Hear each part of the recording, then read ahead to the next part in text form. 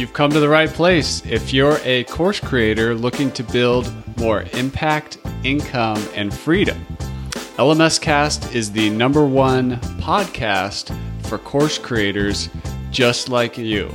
I'm your guide, Chris Badgett. I'm the co-founder of the most powerful tool for building, selling, and protecting engaging online courses called Lifter LMS. Enjoy the show. Hello and welcome back to another episode of LMS Cast. I'm joined by a special guest, Melissa Love. She's from The Design Co. and her membership. The Design Space. Oh, thank you for correcting me. The designspace.co. And then she has a membership site called the marketingfix.co, which is amazing. It's actually, in my opinion right now, it's the most beautiful Lifter LMS site I've ever seen. And we're going to talk about it a little bit later, but Melissa's a designer, and one of the reasons I wanted to bring her in front of you, the course creators and membership site builders out there, is you have just such a strong design aesthetic that is so good. How can you help non-designers start thinking a little more about design? And before you get into it, I just want to say, I heard this thing once that in a business, there's the hipster, the hacker, and the hustler. So in Lifter LMS, I'm like the hustler, Thomas is the hacker, and we have a team bigger than that. But we've never been super strong on the hipster, which is the design part. And then I see work like Melissa does, and I'm like, this is the hipster, the design talent. How can non-designers level up? Oh, that's such a good question. I think what I find again and again, because I have online courses where I teach students how to build their own website. And what has normally happened in the past is, and this might resonate with anyone who's ever built a website, is that people just install a theme and start designing. And the theme looks pretty good when you load it up, and then you put your own images in. Then you kind of maybe change some fonts to your brand font, but you don't maybe have a plan. So you leave some of the fonts that came with the theme. And before you know it, you've got something that's just a bit jumbled, and you're like, why doesn't it look as good as the demo? And it's really demoralizing. And I completely understand why people do that. But when I start a project, it starts on paper, and we flesh out like boxes and wireframe kind of thing, or what do you mean? No. Way before that, we come up with a brand kind of guide, and it has every font, every size for mobile, for tablet. It has what a button will look like. It will have a style tile. It'll have a rough layout, and we make this brand guide before we go anywhere near a live site. We then turn the brand guide into, certainly I always do a homepage wireframe, which does start off with like little boxes on paper, but then I fully design it out in Illustrator so that it's a finished article for the client to sign off. And only then do we start to go over and work in the browser. That was awesome. And you always have, like, I'm looking at the Marketing Fix right now, and I'm actually logged in looking at it, and you have, like, there's space. Things aren't compressed. Like, how do you think about space? I mean, it's even in your name, the design space. Like, what white space is a concept? How can a non-designer start to grasp it? Well, I think a lot of people are quite scared of white space. They have a natural desire to fill it, that things don't look gappy. But white space actually is, I think of it as expensive real estate. It really gives a feeling of luxury. It stops people from feeling overwhelmed. So I'm a big advocate of negative space. And I have, and I'm designing on a big monitor. So compared to a lot of people, to the consumer, to the end user, it will probably feel more compact. But for me, I love that feeling of space. And I think people shouldn't be afraid of it. I see people who are very tempted. They're like, I need to stick something in that gap, so I'll put a design element. Or I'd rather use subtle variations in section color to kind of break the page up, but then give lots of space. That's cool. I think some of the reason people get stuck in it is they feel like if it's not above the fold, they might miss it. But I mean, your sales page for the Marketing Fix, once I just read the headline, I just want to keep going. You have tons of white space. Like, even there's stuff I need to get to below the fold. But how do you get people to not be afraid of that, or ensure that the design and the copywriting is going to make people want to go deeper? Not enough white space makes people anxious, and I've split tested it with clients who are adamant that they want less white space, and we've split tested it, and there's a much higher bounce rate on the usually I've never had it come out the other way. There's always a higher bounce rate on the cramped feeling page. Oh, wow. That's awesome. So Yeah, even you can prove it scientifically. Like, fine, split test it. I'll take all the padding out. Good luck with that. well, I love that that tip for people building websites for clients. Let's look at that for a little bit. What's been your journey as a designer, website builder, when working with clients? That's totally a pro move. To the client is not always right, and let's do a split test to let the data like just prove my point or whatever. That's like that means you've been in the industry a while to get to that point.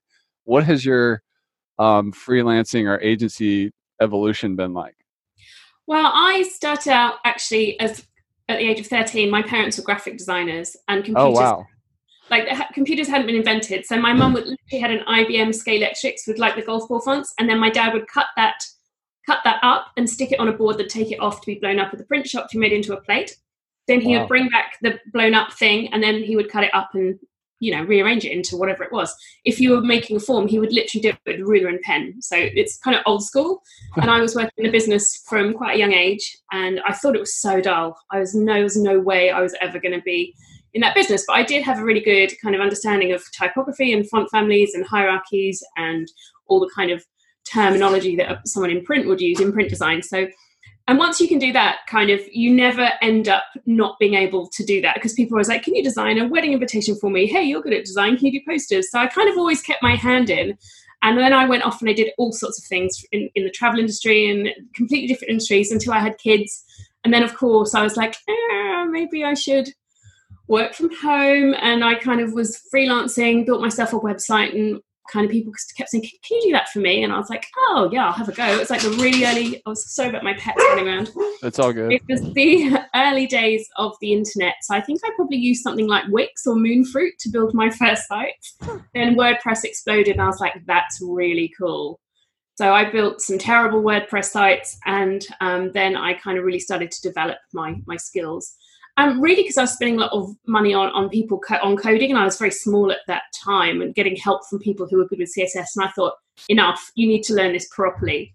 So I then spent a lot of time taking courses and getting help and just learning through trial and error what works. And that's a good. What year are we at around this point? Like what this year? This is about 11 years ago, I'd say. Wow. 10 years ago, I was probably just starting to get into WordPress and starting to really kind of grow my knowledge. But of course, there's so much now that you kind of accumulate over a 10-year period in terms of, data testing. I've got clients who are adamant that they want their site to look perfect on a specific monitor type. And I'm like, great, let's look at the data. And then you kind of, you grow such a knowledge that you can confidently say, this is the right thing for you. This is not the right thing for you. And yeah, so over time, it's been quite a long haul, but I've been WordPress specialist now for years, and I love it.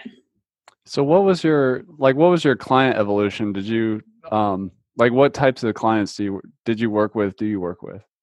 Well, I had a really lucky break. I was designing websites for anyone. My first website was for a pet shop. My second one was for funeral directors, and I was charging £295, which is about $300. I thought I sold my first website for $300 in 2002. I thought I'd made it.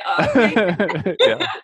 And a friend came down, who's still one of my best friends, came down for the weekend, and she was a photographer. And she said, look at my terrible website. I paid some guy in the States like $5,000 for this, but I hate it. And I was like, God, it really is bad. $5,000? That's insane.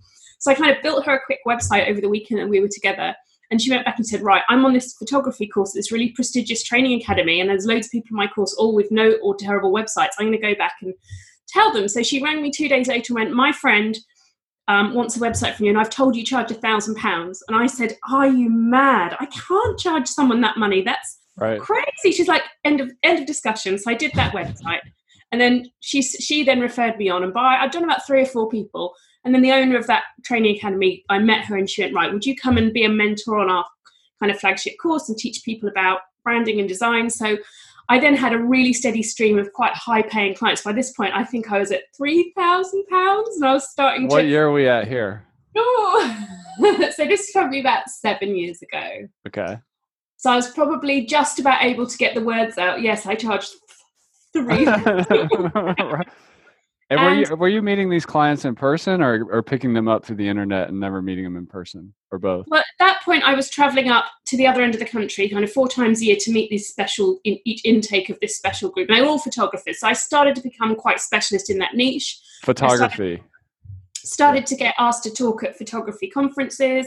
Then a couple of photographers who I really admired, I met them at a photography convention. They're from the States. They're very famous. Asked me to do their branding and their website, and that was a really big deal. I didn't understand how big a deal it was till they launched it live on Creative Live. Okay. And I was like driving down. We were moving house, so I was driving down to the other end of the country with my kids, and I saw I've got like 100 missed calls. What's going on? And I finally got back onto the internet. I had 3,000 inquiries. It was insane. So I had to get my kind of CMS guy to write a little script so I could bulk reply to them all, just to say, oh my God, thank you for contacting me. And that was the beginning of craziness then. Those two people, that photography training school and the photographers, who I'm still good friends with all of these people, they've been kind of like my fairy godmothers. Since then I've had a waiting list of 6 months to a year since forever. So what's your team like? Like, or what kind of roles, or do you solo operate, or how do you do it? Well, I have lots. I've maybe 3 or 4 people who play a part-time role in my business, but I'm struggling because with launching the membership, that's really taken off in a big way. So I'm about to hire a full-time VA, which I'm kind of a little bit scared of, but I desperately know I need to do it. So I have someone who covers all our support tickets, because we sell WordPress themes. Yep. And I have, and she's amazing, and that's been a big leap forward. That's not how I start my day anymore, by answering support tickets. I have someone who deals with day-to-day inquiries, and occasionally I get people, and I have I don't take many clients anymore, probably 5 or 6 a year. There's a lot more I want to concentrate on now, so I've radically, which is a bit scary, radically reduced my client workload. So it's been clients, software, and now a membership site. Like that's a lot going on. And tell me about your relationship with Divi. So I was a really early adopter. So I was using Elegant Themes before Divi. When they released Divi, I was like, what is this magic? It's amazing. I've been hand coding so much stuff, which is good. Like, it's great to have those skills. And I started using it. I was like, this is crazy good. This is so easy. And I had been selling templates for a couple of for ProPhoto, which is a photography-specific WordPress theme, and for another platform, which is the kind of drag and drop. Back then, it was a Flash platform called Show It. It's now kind of amazing, completely different proposition. And I thought, what if you could export some kind of child theme? And I hadn't really seen whether this was a thing. So I actually wrote to Nick Roach, and I said, Nick, you don't know who I am, but this is what I do. And how would you feel if I was to publicly sell, like package up a child theme, write a script to auto install it? And he was like, yeah, go for it. That sounds great. So I was the first person to ever do that, to sell any kind of Divi product. Oh, really? Wow. Yeah. Wow, so I kind of announced it in this group, in the big like group full of 40,000 people, and people went kind of crazy. They were like, $150, you're insane. I could build something like that. And I'm like, go on then. And of course, your average person cannot build a 12-page, beautiful looking website. No. It's going to take them days. And I'm saying, look, you can press one button and you'll have this beautiful website for $150 with all the pages, with everything, all the demo content right there. And you just have to kind of replace the images and text. And some people are like, oh, I get that. That's amazing. And other people are like, this is a scam. Who would pay for that? And I'm like, well, you're not my customer. So it kind of was this crazy moment where people suddenly went, what? And then probably 6 months later, it exploded. And then there was a marketplace. But I was the one who kind of dropped the bomb, and it was hilarious. I mean, I knew there would be some major reaction to it. But Nick and the team were always super supportive. And I've met them. I went to meet them last time they had a team meeting in Europe. And they're just a really great community. And I've always kept in touch with them as a community. Yeah, the Divi community is really amazing. Help me with my math. How many child themes do you have? Are there like 50? I'm on the Design Co.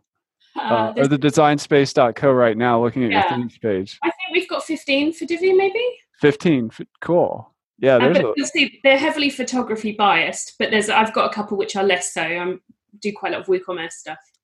doing work for photography clients. I mean, you're a hardcore designer, so you're not that intimidated. But if I was a when I design websites, if I got a photography client, which I had before, I know their design aesthetic and their need is they're going to be tough to please. Basically, you really got to nail it. But maybe I'm thinking about that wrong.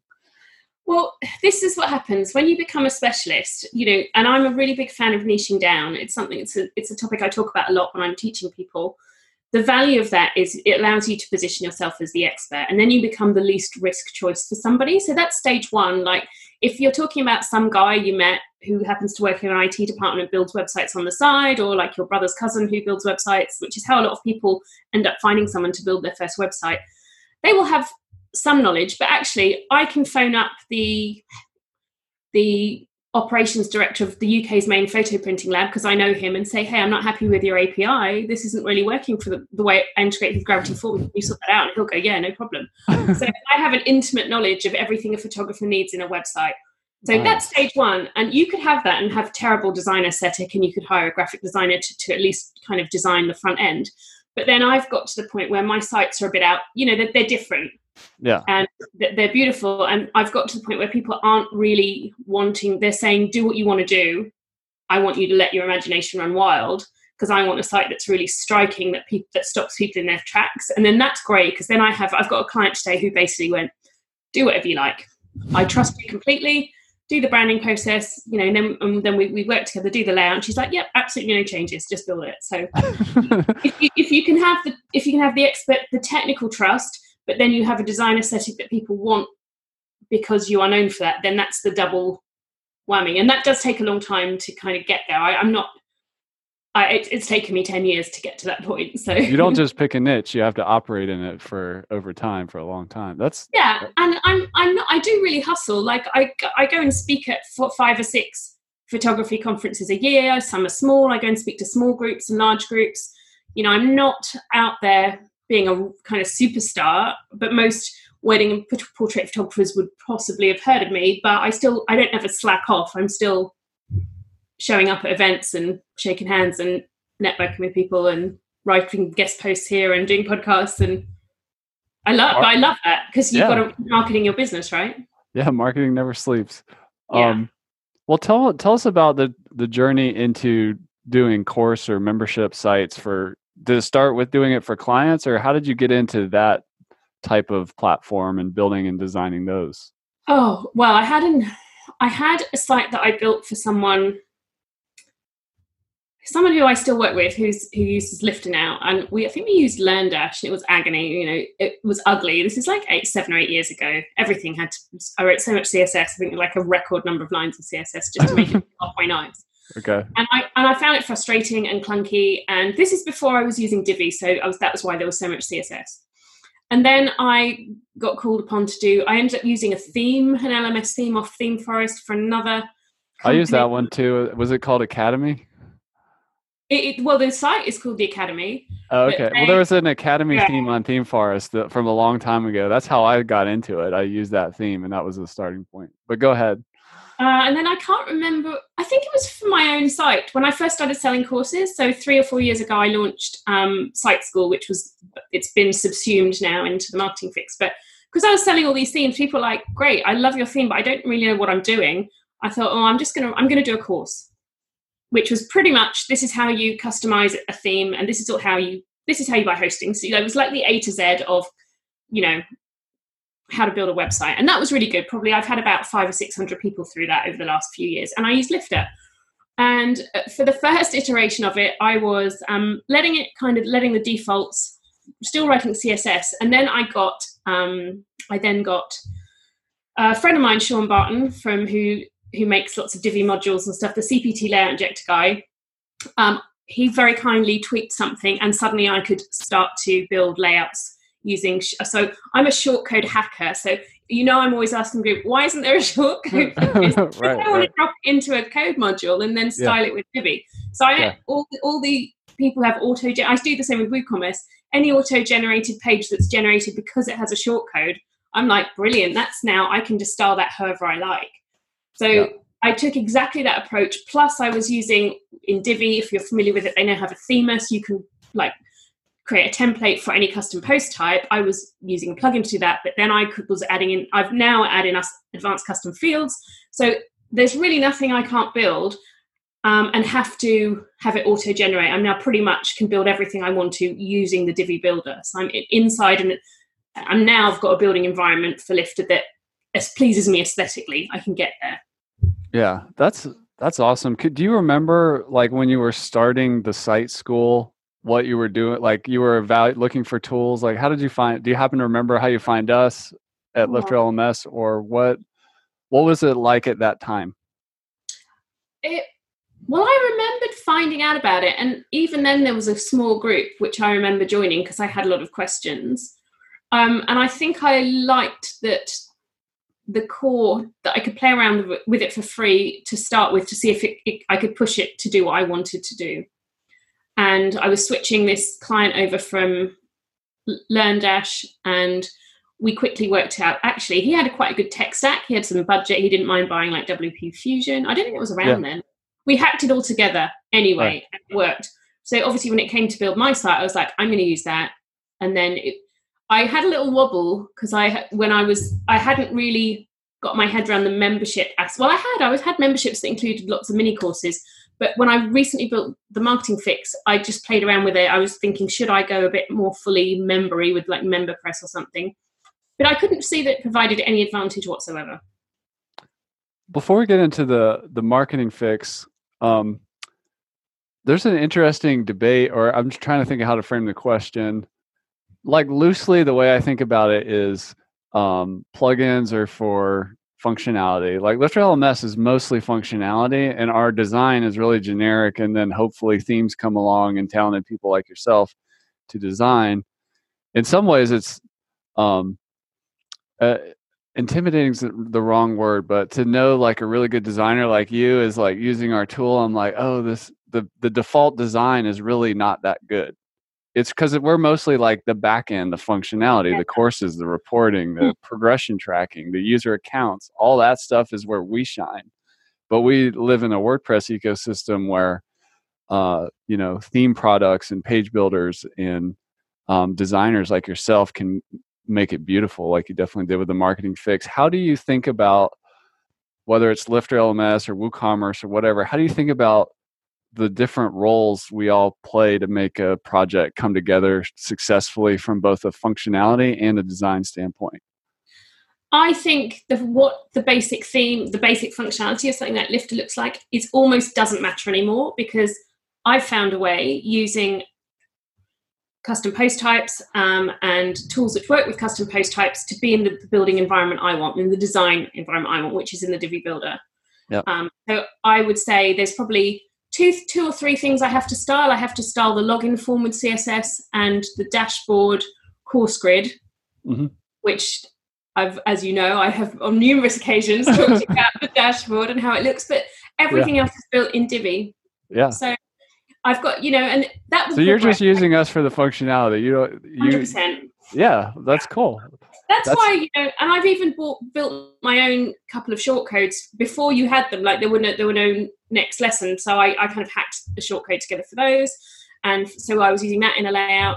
But that's so they're nearly all there now. Nearly all the shortcodes that have appeared have really, each time it's solved a design problem that I used to have to either write something into the functions PHP, or so it's taken slowly. These problems have disappeared, and my last, there's a kind of one or two little things I'd love. Things like beautiful grid displays, like the grid or essential grid don't pick up the less certain custom post types. Once things like that, start to happen, if that API kind of that becomes, it won't matter then. And that's what I love, because then I can teach people. I can just, I've got a theme nearly ready to go, which is going to come out in Divi and Elementor for an interface with free Lifter LMS, so people can at least not have to kind of code and not have to use all the auto-generated interface. Not, and that sounds bad. Like I'm saying, it's no, it's okay. Yeah. People, anytime someone has to start inspecting code and that they're not a professional designer, that's not good for me as someone who sells themes. Right. That's awesome. I'm always looking for ways to avoid that scenario. Yeah, that's great. For your average user who is building their own website. you're kind of a unicorn in the sense that heavy design skills, but can also get into the development and PHP and all that stuff too. That's super valuable combination that a lot of people, they pick a side. But to be holistic and to also like use the products you create yourself, it just gives you an incredible advantage and skill set. How did the marketingfix.co come about? And first, like, what's the elevator pitch of what it is? So I noticed, so everything has come about just from demand from my community. So I was selling themes, but then realized that people actually wanted some education on how to build a website. Then I was teaching people to build websites, and I noticed that they weren't really then using their website as a marketing tool. So people were really overwhelmed by all the things they felt they had to do. They had to know about Facebook and Instagram, and they weren't using email marketing. They didn't have their Facebook pixel in, all the kind of standard things that I do with a custom client. People were just like building their sites and they looked lovely, and then that was it. Right. They were just like a pretty shop window, and I kept posting. I've got quite a big Facebook group that I use as a kind of driver for a lot of growth, and nobody knew any of this stuff. I was starting to kind of do little lives in my Facebook group, and people were like, "Oh, mind blown! I didn't know you can do that." So I just thought, do you know what? I want a kind of fairly low cost membership where people feel really supported. And my elevator pitch is one thing once a month. We do it together. I give them all the swipe files, everything they need. Then we move on together as a community. So people don't feel overwhelmed. Who's the ideal customer? Like, how would you describe them? My ideal customer is a creative business, probably a one-man team or couple. A lot of them are photographers, though that's changing. I'm branching out a bit. And it will be someone who's either built their own website or they've had it built for them, and that they kind of know how to use it, but they really feel like they need to get to grips with it. And it will be somebody who hasn't done a lot of reading around the subject of digital marketing or online marketing. Their main marketing plan is kind of organically and slightly randomly posting on social media and wondering how they can drive traffic. So they're not really leveraging any of the tech that's out there that can help you with that. That's awesome. And what tools did you use? What is kind of in the stack that makes the Marketing Fix possible? Oh, okay. So obviously Divi, Active Campaign. That's and you've probably seen my colleague KPC around. Yeah. She's an Active Campaign marketing automation person, right? Yeah. She's like amazing. In fact, our kids go to school together. So she lives literally around the corner from me. And I came home from a mastermind group in Nashville. And it was this high level kind of mastermind. And I just, when they say never be the smartest person in the room, I was literally the dumbest person in the room. I did the same thing. I'm like, oh my gosh, I shouldn't be here. But I learned so much. What does that mean? I don't know what that means. So I kind of came back from that. And I said to Kay one day, we were sitting around the kitchen table, and I was like, I need to find a really clever person who can just go and learn everything there is to know about Facebook ads and email marketing. And she was like, yeah, I reckon I can have a go at that. And she was like, she's a teacher. She's like marking exam papers and had a background in maths and computing. And I was like, okay, well, have at it. So she worked really closely with me for a year, just really kind of honing her knowledge and kind of beating our systems into shape. And now she's, I can barely get any time on her diary. She's so sought after as this kind of world-renowned expert. She's just amazing. So she's driven a lot of this integration. So we tie it all together with WP Fusion, and that literally makes everything work, from conditional formatting to dripping lessons to the way that our Active Campaign rewards people when they complete lessons and courses. And then obviously our best performing students, they drive our Facebook audiences. It's all so deeply integrated that it's allowed us to make massive strides in terms of the way we advertise and the way we target people. So correct me if I misspeak or if I miss anything. You said, obviously you're using WordPress, you're using Divi, you're using Literal LMS, you're using WP Fusion, you're using WooCommerce. Yeah. Commerce. And you're using Active Campaign on the back. You're using Facebook groups. Is there there's a Facebook group that you use for marketing or just general community, and then a smaller one of like your members, right? Yeah. And anything else in the stack? Any other key plugins or anything? We use Zoom to run our member webinars, and that's really great. And they're not really integrated with anything. I've thought about embedding it. I mean, my ideal clients do hang out on Facebook because they are lone workers and they like the community aspect of I visually like the way, because I'm teaching something quite visual, Facebook groups for me are better than on-site forums. But I am about to build a site for a friend who is building. It'll be with Lifter. I'm looking for. She doesn't know anything about it yet, but she needs a serious Facebook-like forum. And I know the new integration coming up. Yeah. With, I can't remember what it's called. Buddy Groups? something. No, not your. There's a new integration you're about to launch. Buddy Boss. Yes, It's not us. It's another company. They make Buddy Boss, which is a social network for WordPress that has Lifter LMS integration, and it's really beautiful. It's a nice social network for your WordPress website. Yeah, well, that's gonna be for something like 25,000 members. So I'm really gonna push it with that next build, I think, to see how far I can really push a high volume site. So. Well, I've seen Lifter LMS being used on like 40,000 member sites. Lifter can hang in there, and yeah, is that David Molnar? Not that one. I mean, there's more. There's another one that I don't.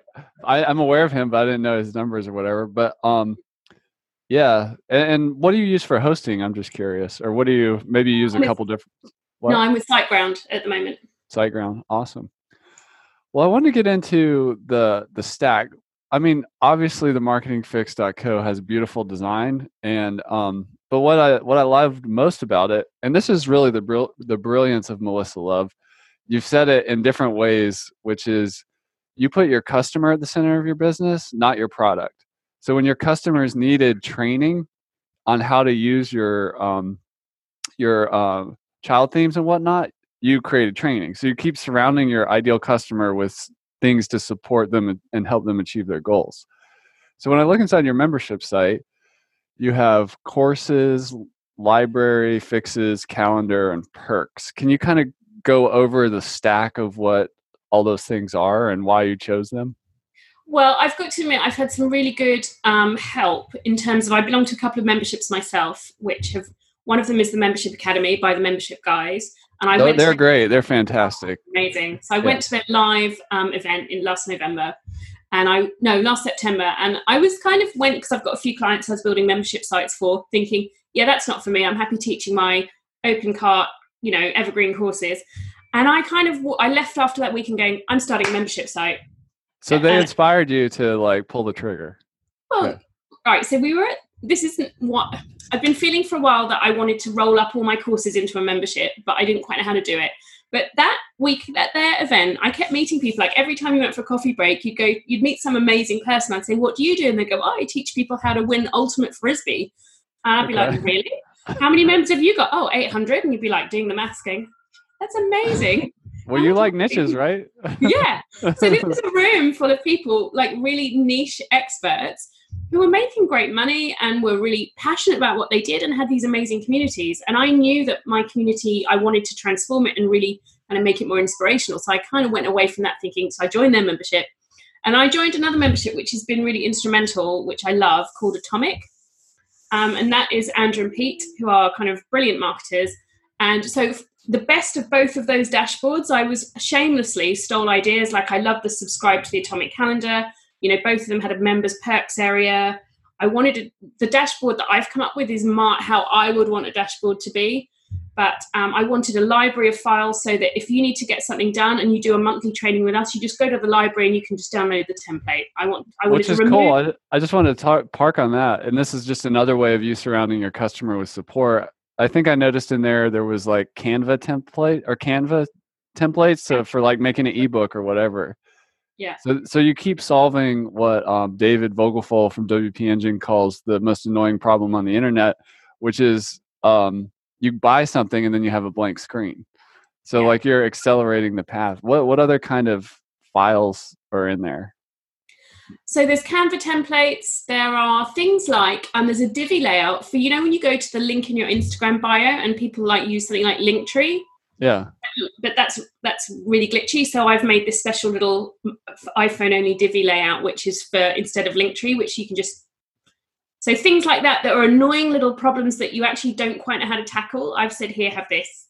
So whenever we do a training and we do our live trainings, and during the training, yesterday we had a training on email marketing, and people saying, yeah, but what I really need is a video showing me how to connect Gravity Forms and MailerLite and 17 hats. How do I make all of those three things work with Gravity Forms? So I was like, fine, today I'm making a video on that, and that will go into, the library, and I will probably, I might in the library then put a snippet of how to style your Gravity Form, a CSS snippet. So that's the kind of thing that we will put into the library. Just if there's a problem, any friction that's stopping my community moving forward, getting the job done and moving forward, that's what goes into the library. These little things which make life a lot easier. How do you think about the difference between courses and these like trainings or webinars you do both yourself or with outside experts? So we have the core courses, and this is interesting actually. I would actually love to have the fixes. I've actually created them, the monthly trainings. I've created a custom post type for them because I couldn't find a way to lay them out the way I wanted. If I'd done them as courses, I couldn't find a way to lay them out that was visually how I needed them to be. And at some point, I'm hoping there will be a way to do that, and I can then convert those custom post types actually to courses. Are you saying because it's it's like a hour-long training or whatever versus like these short, like step-by-step courses, they're a little different? Is that what you mean? No, it was because they are one-off trainings, but a good example is yesterday, in the run-up to prepping for yesterday, I realised that in an hour, I couldn't actually cover everything I needed to do. So we had a training called the VIP Inquiry Experience yesterday. It was, how do you, when someone submits your contact form, what happens after that in a 14 to 21-day period to make you famous to them, for them to trust you as an expert, to be the person they want to book with? So how do you convert them from tire-kicking, price-driven person to a fan who wants to book you? So some of it is automation, some of it is personal marketing touches, some of it, there's all sorts of things. And I thought, we can cover the strategy in an hour, but I can't cover that everything. I physically need to show them how to set up a retargeting ad for Facebook. So some of it's very detailed. So what I've done is the monthly training goes into the library as a monthly training. I've quickly busted out a mini course in Lifter, which now appears in their courses area, and that's called the VI, and that's got all the steps one by one by one. Nice.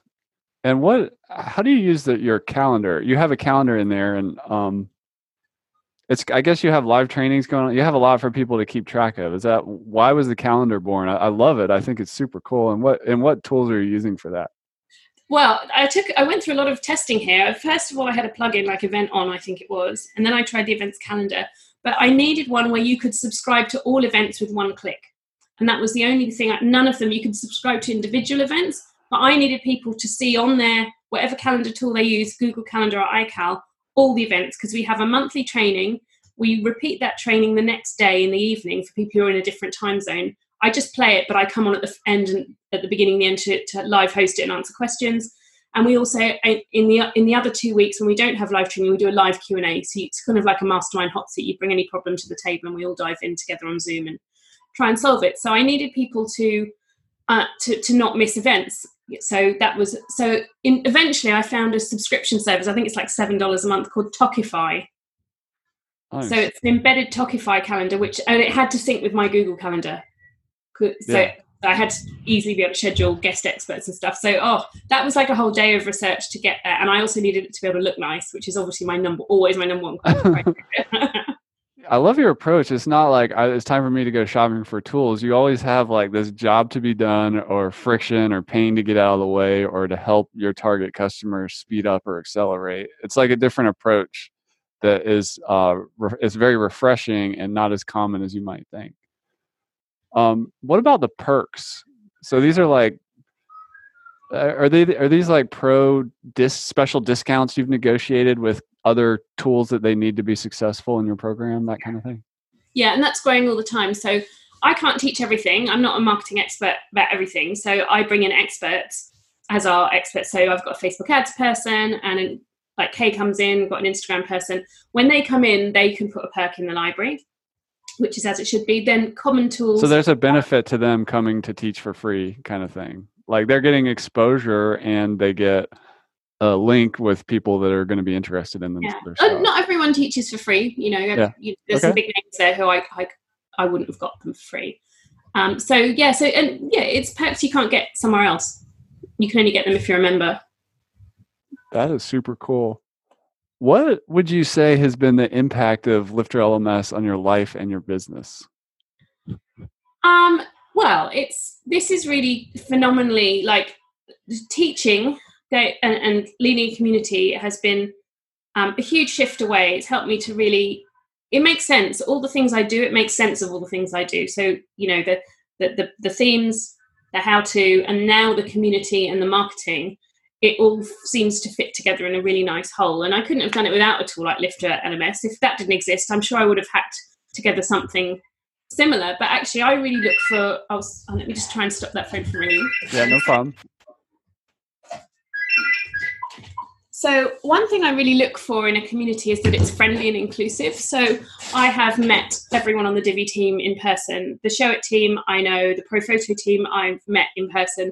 I go out of my way to make friends with people whose tools I'm a heavy user of. So I couldn't see that personal touch in any of the other communities. And I could in yours. And that was what really kind of attracted me to it, really. And I thought, actually, this is a community that listens. Chris listens. He's there in the community. He's very present. And that's how I run my community. So that was, for me, the deciding factor.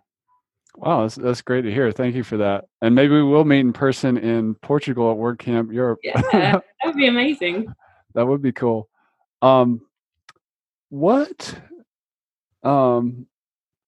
What's next? Like you've got the marketing fix, and that's like, how is this project going to evolve? Or are you just going to keep adding value, keep bringing in experts, or is there something else you've got planned after this, or what's happening in the next 1 to 3 years, if you know?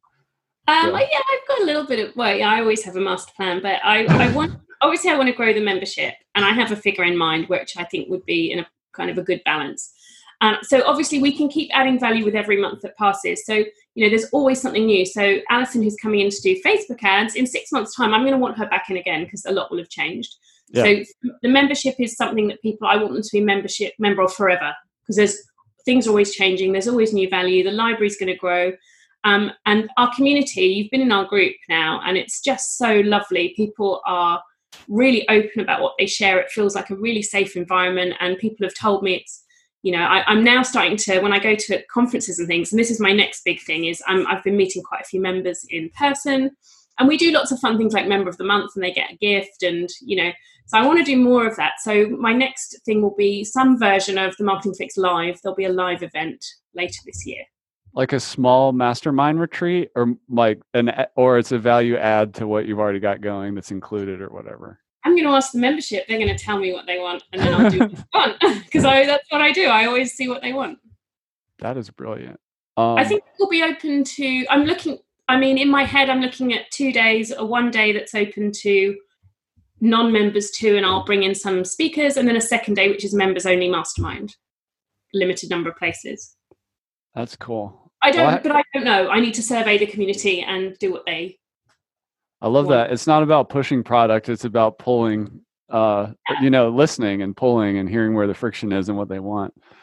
Who else are your influences, or what, like if somebody wants to level up on design, what are some resources that have had a big impact on you? Maybe books, or just people to follow on YouTube or whatever. Well, in the early years, there were a lot of design blogs I followed, and my big one was Spoon Graphics, Chris Spooner. Okay. He was a huge influence of mine, and I remember quite early on I reached out to him and said, "Listen, I'm thinking about launching themes as someone who has monetized what they do successfully." I remember going to his about page, and it said, "I'm not taking on any new clients because I'm busy running Spoon Graphics," and I was like, oh my God, you can make money off the internet. I was like, this is a thing. You don't have to just work with clients. So that really kickstarted me. I'd been following so many of his tutorials. Then when I was going to launch something, I reached out to him, he replied, and he was so kind and said, look, do this. Here's my advice, blah, blah, blah. And I remember I met him at a design conference about 2 years ago, and I was like, oh my God, I'm such a massive fan. He's like, but I know who you are. And I was like, that's he's awesome. Like, you're an internet entrepreneur now, you did it. So he's like such a big, it was like meeting a rock star. So a couple of people like him really influenced me, and because he's got impeccable design skills as a graphic designer, but he also runs Line 24. He's a coder as well. So I was like, oh, this is amazing. You can be both. That's awesome. Well, we're going to do a quick lightning round just for fun. So Okay. short, punchy answers. What advice do you have for people who are making a featured image for their course? Be consistent. I've just moved on to doing square images. I don't know if that's the kind of... No, that's it. That's what I'm looking for. Okay. A lot of people who create courses and membership sites work from home.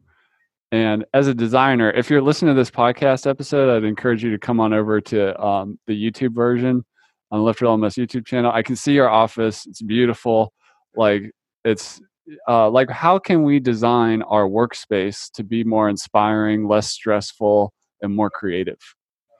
If you can, try and make a little space your own. For a long time, I was working in kind of a spare bedroom, and it never... and one day I went away and my husband kindly had moved me into like a very tiny room in the house, which previously was some kind of storage cupboard, but it was all painted white and it was really beautiful. It was my little space where I could just about close the door behind. So if you can carve out a little space somewhere, even if it's just a corner of a room, maybe put up a screen or, and paint a square of the floor and just, I love coming into my office. And these days I've got a whole kind of big room and it's lovely, but I just started small in a tiny corner, but I've always made that corner my own. What role do words and copywriting play in design? Oh, massive. In fact, I work really closely with a copywriter, and she does her best work when she can see a layout from me so she can infer the personality of the design. And so does the copy come before the design process, or they kind of work together, or how does it work? They very much work together. We were just chatting about this today because the client I'm working with today, she got the copy through, and I know that my copywriter Kat was saying, yeah, but I need a bit more. I'd like to see where Melissa's going with this. I've now just sent through the first draft. She's like, my mind's on fire. I've got it. So she can now do the second iteration because she can see the personality of the design. And I know that's not helpful because not everyone works with a copywriter, but we both do our best work when we're working in rounds together at the same time. That's awesome. Well, Melissa Love, she's at the marketingfix.co. She's also at the designspace.co. Thank you for being a shining example of somebody using Lifter LMS. And really, it's you're the reason we do what we do, but more importantly, your customer or your learner is who I see ourselves serving. You're making a big impact and you're helping other designers, which is a beautiful thing. And, helping people build careers and be able to create these valuable products and services. So it's a beautiful thing. Any final words for the people or any other ways people can connect with you?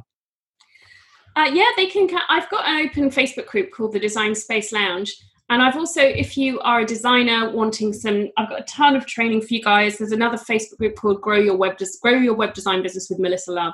Just come into a couple of my free groups. There's so many kind of Facebook Lives we've done. We have guest experts into all of those groups, design-led guest experts. So just come and connect with me online, friend me, follow me on Instagram. I've got so much free content that I can give to you, which I happily will do. That's awesome. Well, thank you so much, Melissa. We really appreciate it. Oh, it's a pleasure. I'll see you soon. And I'm looking forward to kind of releasing kind of Lifter themes soon. So I'm no doubt we'll be chatting lots. Yeah, that sounds great. And that's a wrap for this episode of LMS Cast. I'm your guide, Chris Badgett. I hope you enjoyed the show.